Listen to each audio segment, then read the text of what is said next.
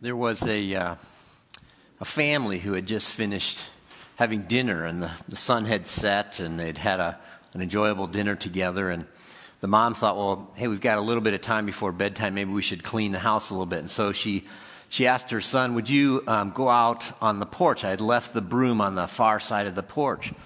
And our little boy looked at her and said, Mom, I don't want to go outside. It's dark outside.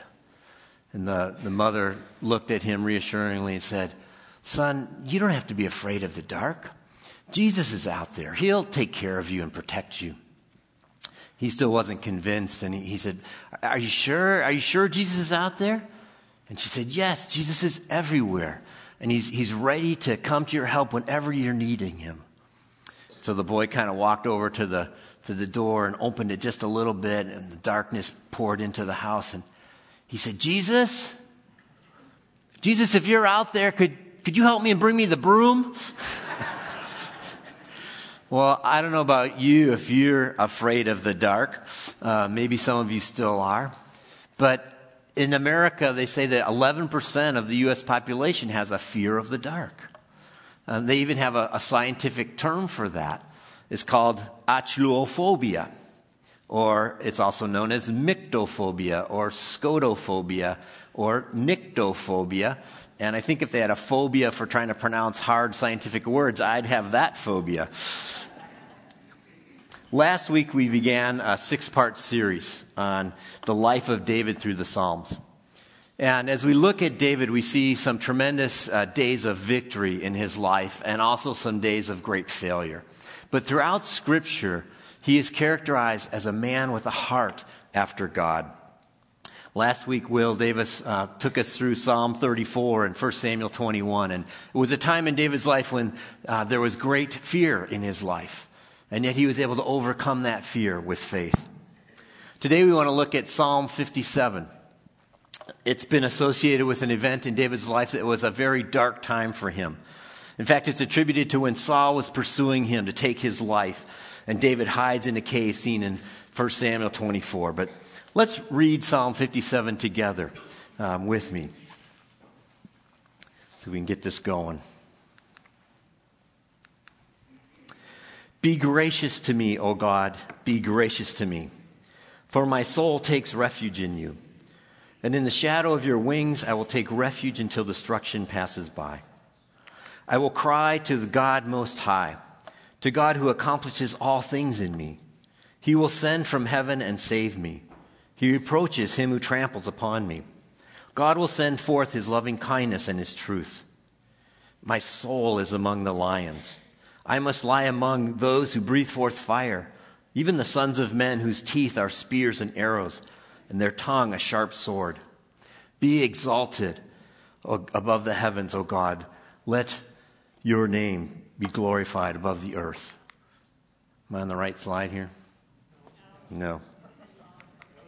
Lost you guys a long time ago. There we go. Thank you. Sorry about that. They have prepared. I did that one.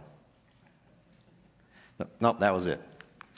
They have prepared a net for my steps. My soul is bowed down. They dug a pit before me, and they themselves have fallen into the midst of it. My heart is steadfast, O God.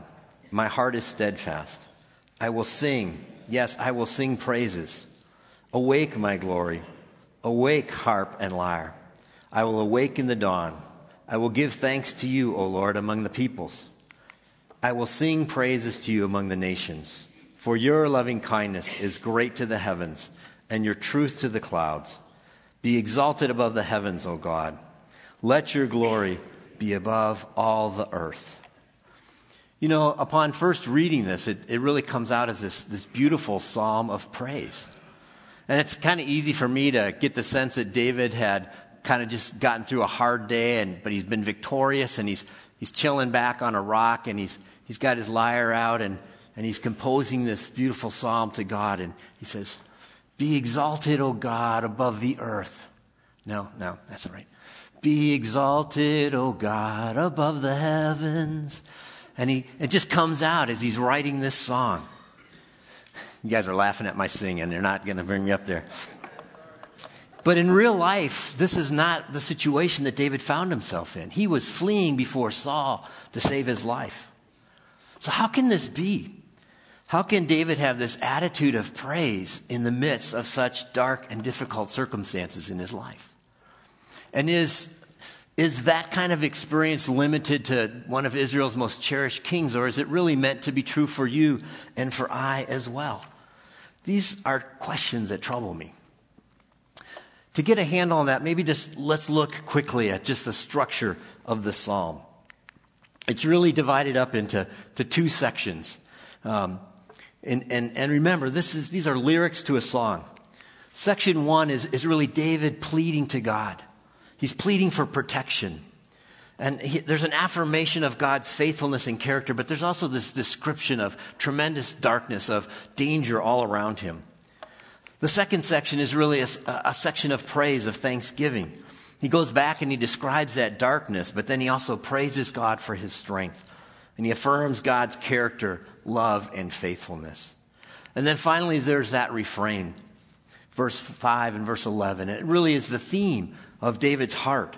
Be exalted, O God, above the heavens. Let your glory be above all the earth. Well, let's look at the first section. Be gracious to me, O God. Be gracious to me. For my soul takes refuge in you. And in the shadow of your wings, I will take refuge until destruction passes by. In the ESV, it talks about storms of destruction. And I think for us, we could think of that as storms of darkness in our lives. But what are these storms of darkness that David is referring to? To understand that, I think we've got to go back a little bit in history. When we look at 1 Samuel 10, King Saul was anointed the first king of Israel. And, it was a challenging time for Israel as it was coming together. There was attacks on all sides from some of the nations that they had conquered. And for a season, King Saul was very faithful, and he did a great job. But eventually, he started to want to please men more than obey God. And there was a battle that they went out to fight, and Israel was victorious, but Saul did not fulfill all of the commands that God had given him. And when he came back from battle, the prophet Samuel was there, and he confronted him with this sin. And Saul started making all sorts of excuses. Yeah, but this and but that. And so finally, Samuel says, stop. Let me tell you what the Lord told me last night. Because you have rejected the word of the Lord, he has rejected you as king. So Saul kind of seeks forgiveness from God, but God had already kind of decided he's going to choose a new king. Enter on the scene, David, shepherd boy. God directs Samuel to anoint David, that he would become the next king. But remember, Saul is still the reigning king at this time. So Saul starts getting afflicted by this evil spirit. And his counselors and the court guys come together and they say, you know what, if we could find somebody that played a musical instrument really well, maybe that would calm Saul's spirit and he would be okay. And so they searched around, and who did they find? David, the little shepherd guy, playing his lyre with a beautiful voice, not like mine. And so they bring David in to be part of the court. And while David's there serving in Saul's court, the Philistines attack Israel. And they are led by this giant of a guy named Goliath. All of them are shaking in their boots. Their sandals. But not David. David is there, and he has this trust in God. He's willing to go out and fight who would become one of the first people that want him dead. David takes on Goliath. And astonishingly, David kills Goliath with a sling and a single stone in his faith. He marches out with the armies of Israel, and they find success everywhere that Saul sent them to go. And the Israelites are inspired by David, their new leader. And they cry out, King Saul killed his thousands, but David killed his tens of thousands. And so on the next day, Saul calls David in to his court to play for him again. And while David's playing, he picks up a spear, chucks it at him, tries to kill him. And he does it twice, and David narrowly escapes. Now stay with me here. Stay with me. So now we have Goliath trying to kill David. Now King Saul wants David dead. So what does David decide to do? You know what any sane and courageous, God-fearing man would do at that point who was in love with the king's daughter. He went and asked King Saul to marry his daughter, the guy who just tried to kill him. Well, King Saul thinks about it a little bit and he says, you know what? This could be my opportunity. Normally, I collect a dowry here. Maybe instead of some cash on the line, I send David off to kill some Philistines and they kill him. Problem over for me. So he sends him out. And David not only succeeds in killing 100 Philistines, but he kills 200. And Saul has no choice but to give his daughter in marriage to him. And in verse 28 of 1 Samuel 18, it says, and as a result, Saul was David's enemy from then on. Are you getting the picture of how this is building? So next, Saul orders his son Jonathan and all of his servants to go find David and try and kill him. And they're about to do that, but Jonathan befriends David, and he and Michal help him escape through the palace window. Next, in 1 Samuel 19, we see that Saul sent agents to David's house to watch for him and to kill him in the morning. So King Saul sends his hitmen after David. David's outnumbered, so he flees to Gath. And he's fearful of King Achish there, and so he kind of pretends to be insane, and that's what Will talked about last week in 1 Samuel 21. Then he leaves Gath and he hides in the cave of Adullam. Now the Philistines attack again, and they're out trying to kill him. Next, the Ziphites join in on the hunt for David, and they tell Saul where David is hiding. We pick up the story in 1 Samuel 23. It says, now David and his men were in the wilderness near Moan, in the Arabah south of Jeshimon. And Saul heard of this and pursued David there. Now get the tension that's coming. So Saul went along one side of the mountain, and David and his men went along the other side. And even though David was hurrying to get away from Saul and his men, they were closing in on him, and his men were about to capture him. You know, from a human point of view, David's death was imminent. Do you get the theme going on here? David had been anointed king by Samuel, but he is running for his life. Every day he is running for his life. And so in David's case, that storm of darkness is really that everyone wanted him dead. The next place we find David, he's hiding in a cave in the wilderness and in Jedi with 3,000 of Israel's choicest men closing in on him to finish the job. So turning back to Psalm 57, I wanted us to understand a little bit of this context, because I don't know if you're guilty of this like I am sometimes, but I can read Scripture and I can have this real passive voice. There's really kind of two voices that we tend to use. One of them I think of is my church voice.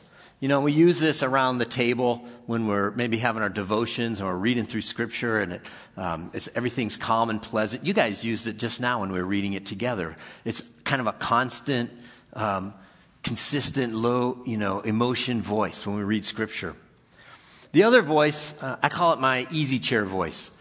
We've kind of gone through the day and you're looking forward to having a quiet time, and you kick back in your chair and you pull out the Bible and you open to one of your favorite Psalms and you just kind of read it through, and you might not even say it out loud, but it's this soft voice.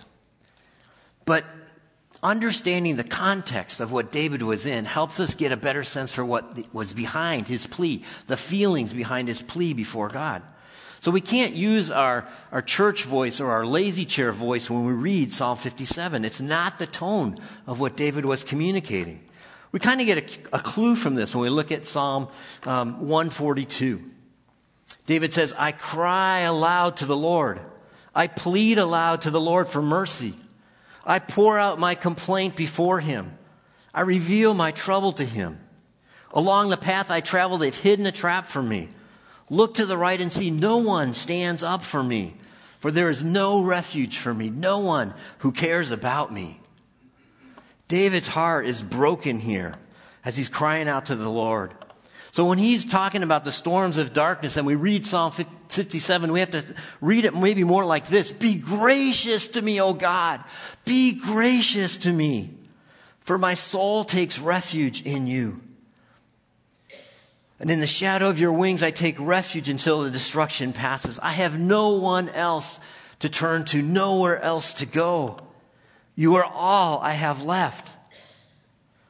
Verse 4, my soul, O Lord, is among lions. I must lie among those who breathe forth fire. Even the sons of men whose teeth are spears and arrows, and their tongue is a sharp sword. These guys want to kill me. Verse 6, they have prepared a net for my steps. and my soul is bowed down. They dug a pit before me. I thought it was game over. They themselves, though, fell into the midst of it.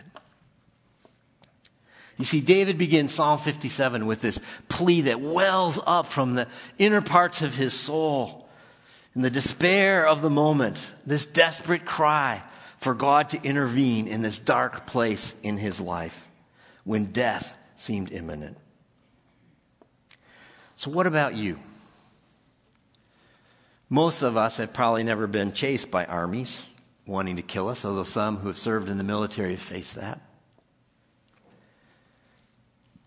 But what is your dark place? Have you ever been in a very dark place? See, I think sooner or later, all of us experience that in our lives. For some, it's the experience of despair and darkness through maybe wrestling with a habitual sin. Bound by this illusion of a temporary satisfaction rather than finding real purpose in God, we hide in the cave and think that the darkness will cover that. And we wrestle to get out, but we fail again and again. But that's not how God intended us to live. For others, maybe it's through physical or mental illness. I know that many among us have struggled with cancer and lived through those long, long days of chemotherapy or radiation, places where you're so tired you can't even get your mind around reading scripture or praying. Others have just suffered through long-term pain, maybe from a car accident or migraines. Others have had that long-term pain and the doctors can't even tell you why. But you suffered long and long time. And you wonder, will I ever feel normal again? Others have wrestled with depression when life just seems overwhelming and the light dims. Still others have felt that darkness through broken relationships.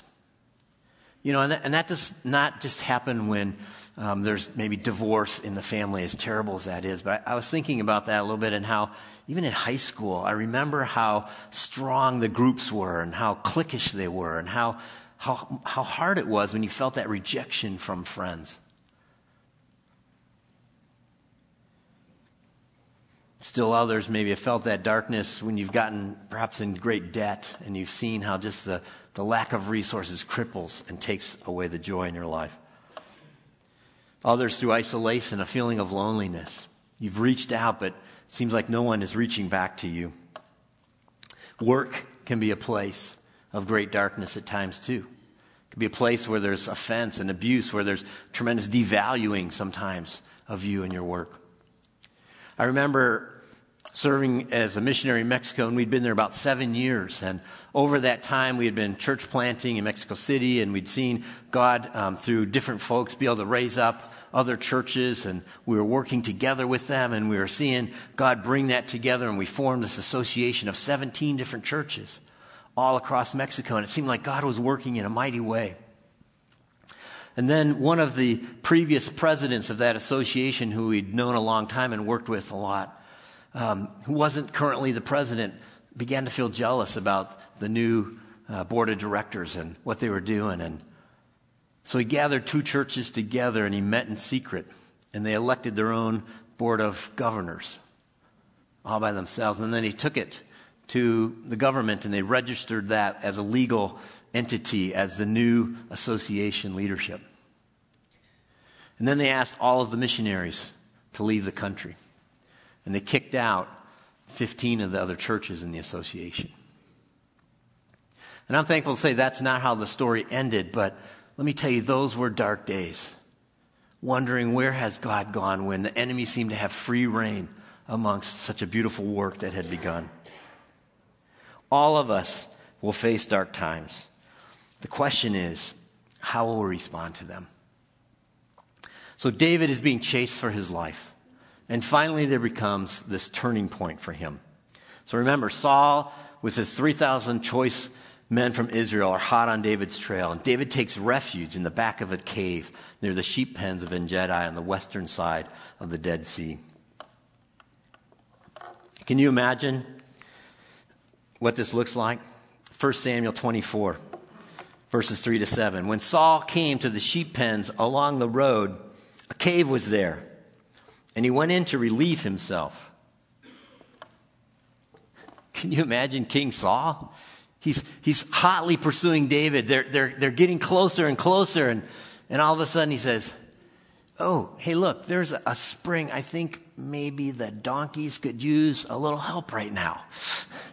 He had been searching for hours for a rest stop with a restroom, with a bathroom, and all he could find was a cave room.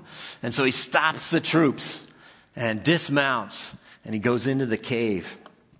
I love this about God. I mean, that's in Scripture. You know, realness of life. And what God does is he takes that army of 3,000 and he puts it into one person, King Saul. And what's he do? He sends him into the cave to relieve himself. Now, David and his men were staying in the back of the cave. In verse 4, and so his men said to him, and I imagine they whispered because they're in the cave, "Look, this is the day that the Lord told you about when he said, 'I will hand your enemy over to you and you can do with him whatever you desire to do.'" And then David got up and secretly cut off the corner of Saul's robe. I mean, can you picture what that looks like? I mean, the guys are all in there. They're crowded in the back of the cave. The scouts had told them they're coming. There's 3,000 guys out there. And all of a sudden, King Saul gets off and he starts walking towards the cave. And like, dude, that's the king. And he's coming in here. Does he see us? I don't think he does. Man, David, this is it, man. This is the opportunity we've been waiting for. God has given you an opportunity to do him in. I mean, they must have been just beside themselves. I don't know how they could say that in a whisper. I think David was tempted at first. Cut off the head of the snake and your problems are over. You know, this was his big chance. Maybe this was his opportunity to save himself. But God had another option in plan as well. In verse 5 it says, after David's conscience bothered him, because he had cut off the corner of Saul's robe. And he said to his men, "I swear before the Lord, I will never lift my hand against him, since he is the Lord's anointed." And with these words, David persuaded his men, and he did not let them rise up against Saul. Then Saul left the cave and went on his way. This was a huge, magnanimous choice for David. You know, he had the option to stay in the dark and to focus on his circumstances and hate the cause of that circumstance and to get payback. Or he had the option to come out of the cave and to focus on God and trust in him and to live by faith. You know, I think when we face difficult times, don't we face similar choices as well? We have that choice of being able to blame others. Or I think more common, blame God. Blame God for those circumstances, for the darkness I'm experiencing, and then take matters into my own hands. Isn't that one of our options? Or to trust in the Most High God to accomplish his purpose in his timing. You see, in that deciding moment between despair and faith, David chooses faith. So we see in that first section, David pleads to the Lord for protection and for change. In the second section, we see David's heart for God. He kind of has this quick recap of the peril that he's in with the enemies present. And in verse 6, he says, "They have prepared a net for my steps, and my soul is bowed down. They dug a pit before me, and they themselves have fallen into the midst of it." What I love is that David is real about his circumstances. He doesn't try and spiritualize them or make them sound not so difficult or dangerous.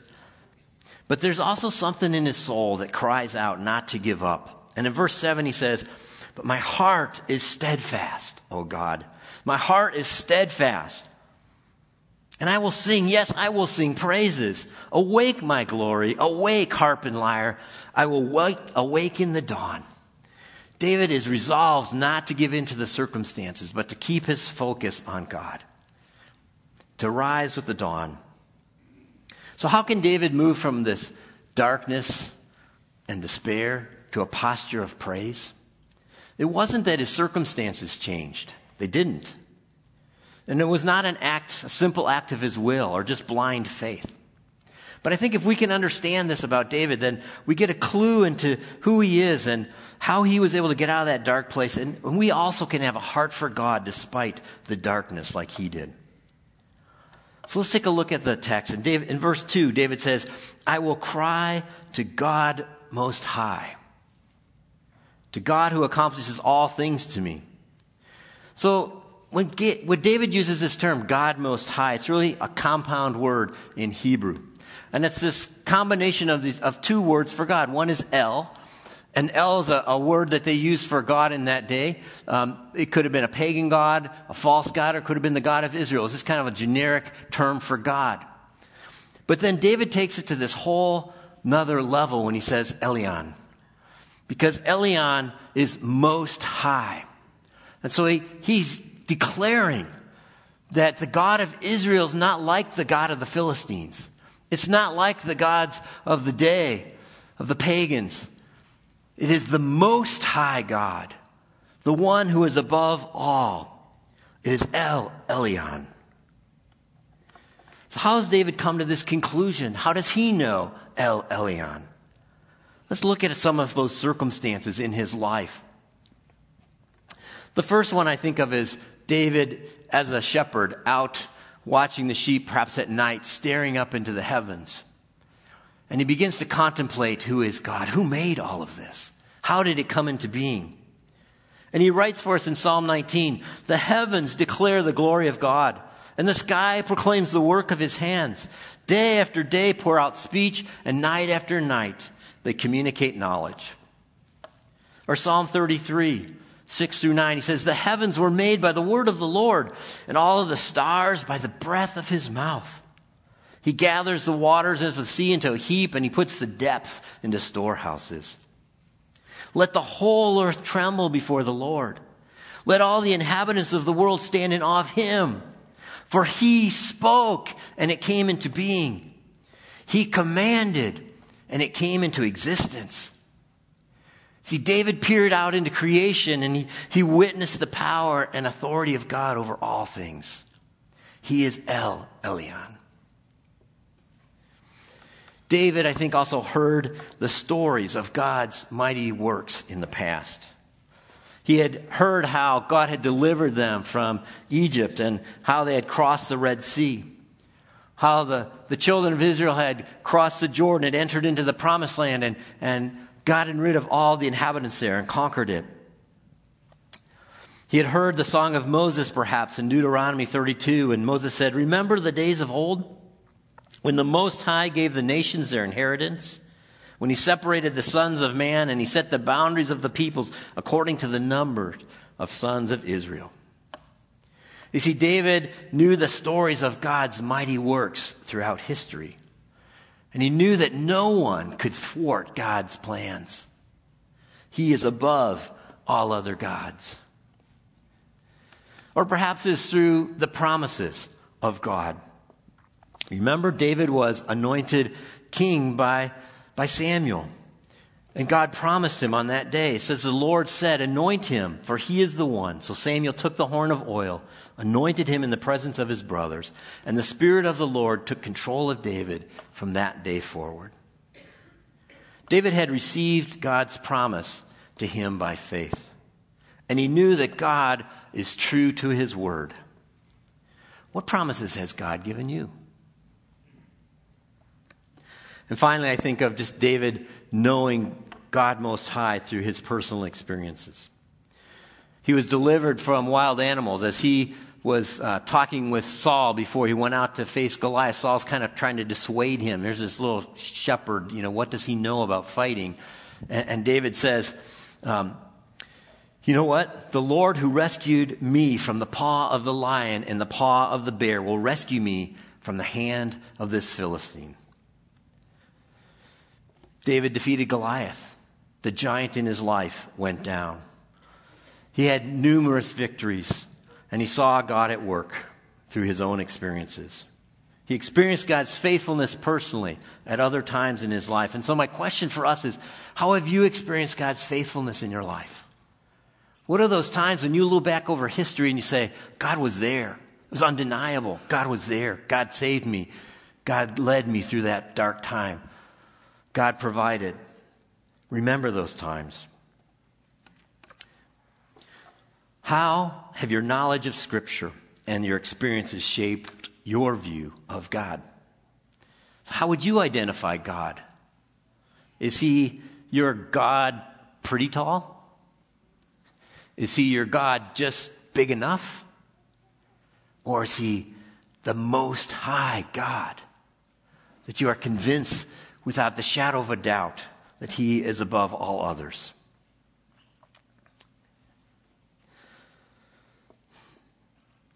David had a genuine relationship with the God Most High, and in the midst of darkness, he turned to the one who was above all. Next, David appeals to God's character and faithfulness. In verse 2, he read, "To God who accomplishes all things for me, for he will send from heaven and save me. He reproaches him who tramples me.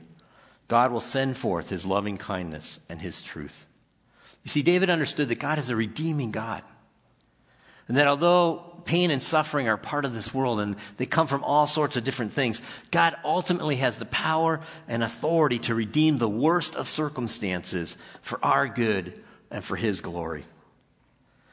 Perhaps David had heard those stories from days of old of God's sovereignty when Joseph turned to his 11 brothers in Genesis 50:20 and said, "You intended this for harm, but God intends it for good to accomplish what is now being done, the saving of many."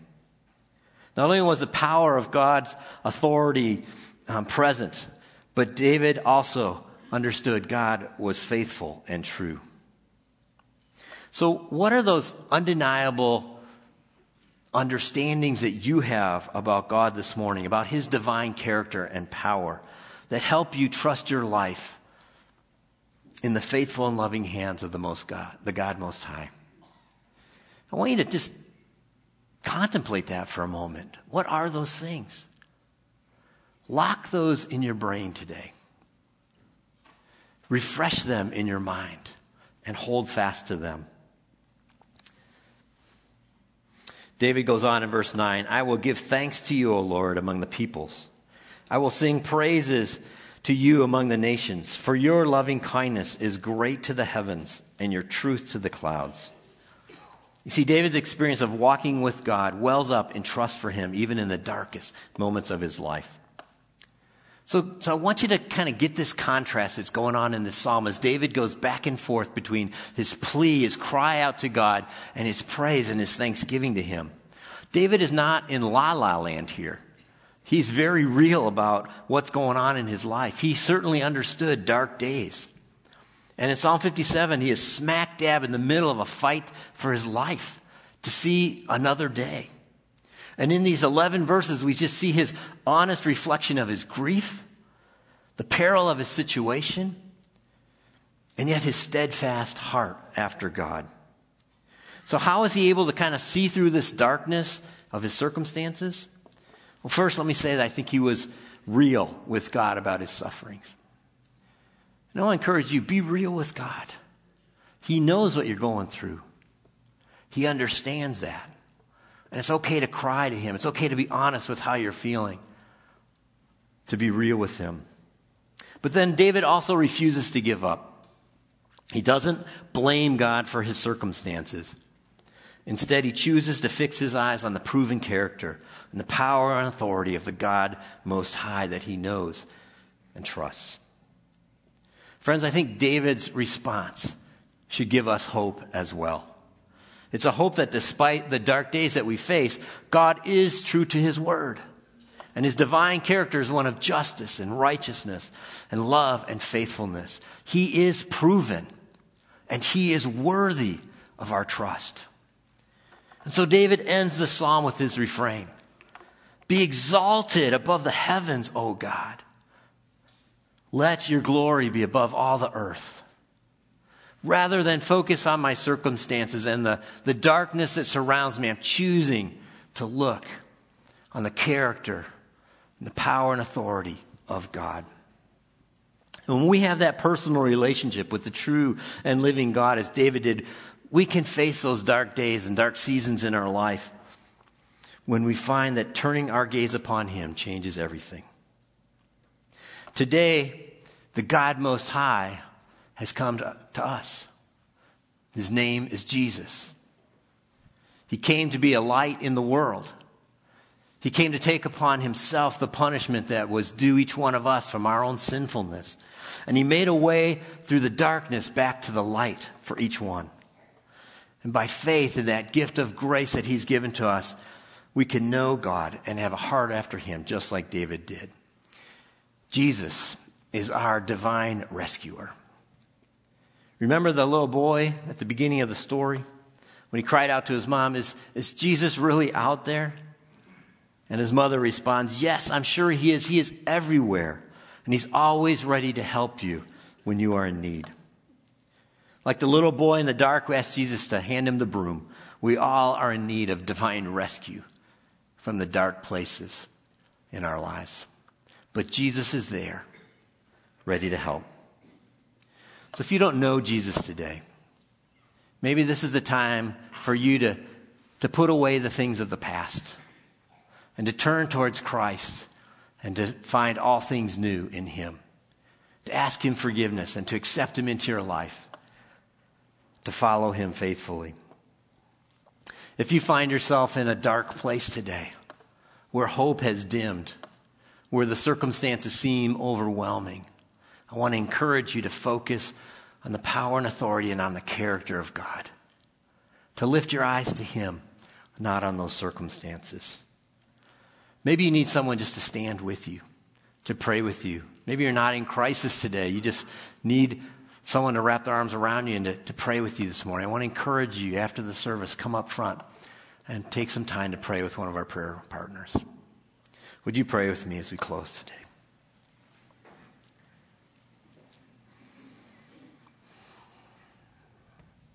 Father, in a lot of ways, this is a hard subject to talk about because the truth is darkness is there.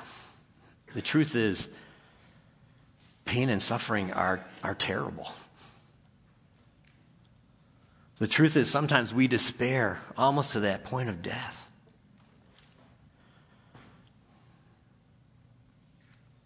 And the truth is sometimes we've allowed those circumstances to really take over in our own lives. And we ask forgiveness for that. And I thank you so much for David. Here's this guy had so much going against him, so many things trying to take his life out. And if anyone had the right to kind of complain about that and to sulk and to stay in the cave, it was him. And yet he chooses not to. He chooses somehow to trust in you, to place his heart and his mind upon you from his experiences, from the ways he's seen you act in creation, from the stories of Scripture that he'd learned and memorized. And Lord, I just pray for us this morning that you would build in us this heart after you, despite any of those circumstances that we face. Give us the courage and the faith to trust you, to set our heart upon who you are. Because when we raise our gaze to you, Lord, it changes everything. Father, I thank you for that. I thank you that you are always there and that you sent your Son, Jesus Christ, to be with us forever. And Lord, if there is someone this morning, I pray that that doesn't know you, may they just simply ask you into their lives today, asking your forgiveness and seeking you to lead them out of the darkness and into the light, to be the one that directs their lives from now on, and to fill them with a hope that comes in knowing God Most High, El Elyon. And we praise you and we thank you, Lord. For those who are suffering this morning, I pray that you would wrap your arms around them. Let them know they are not alone.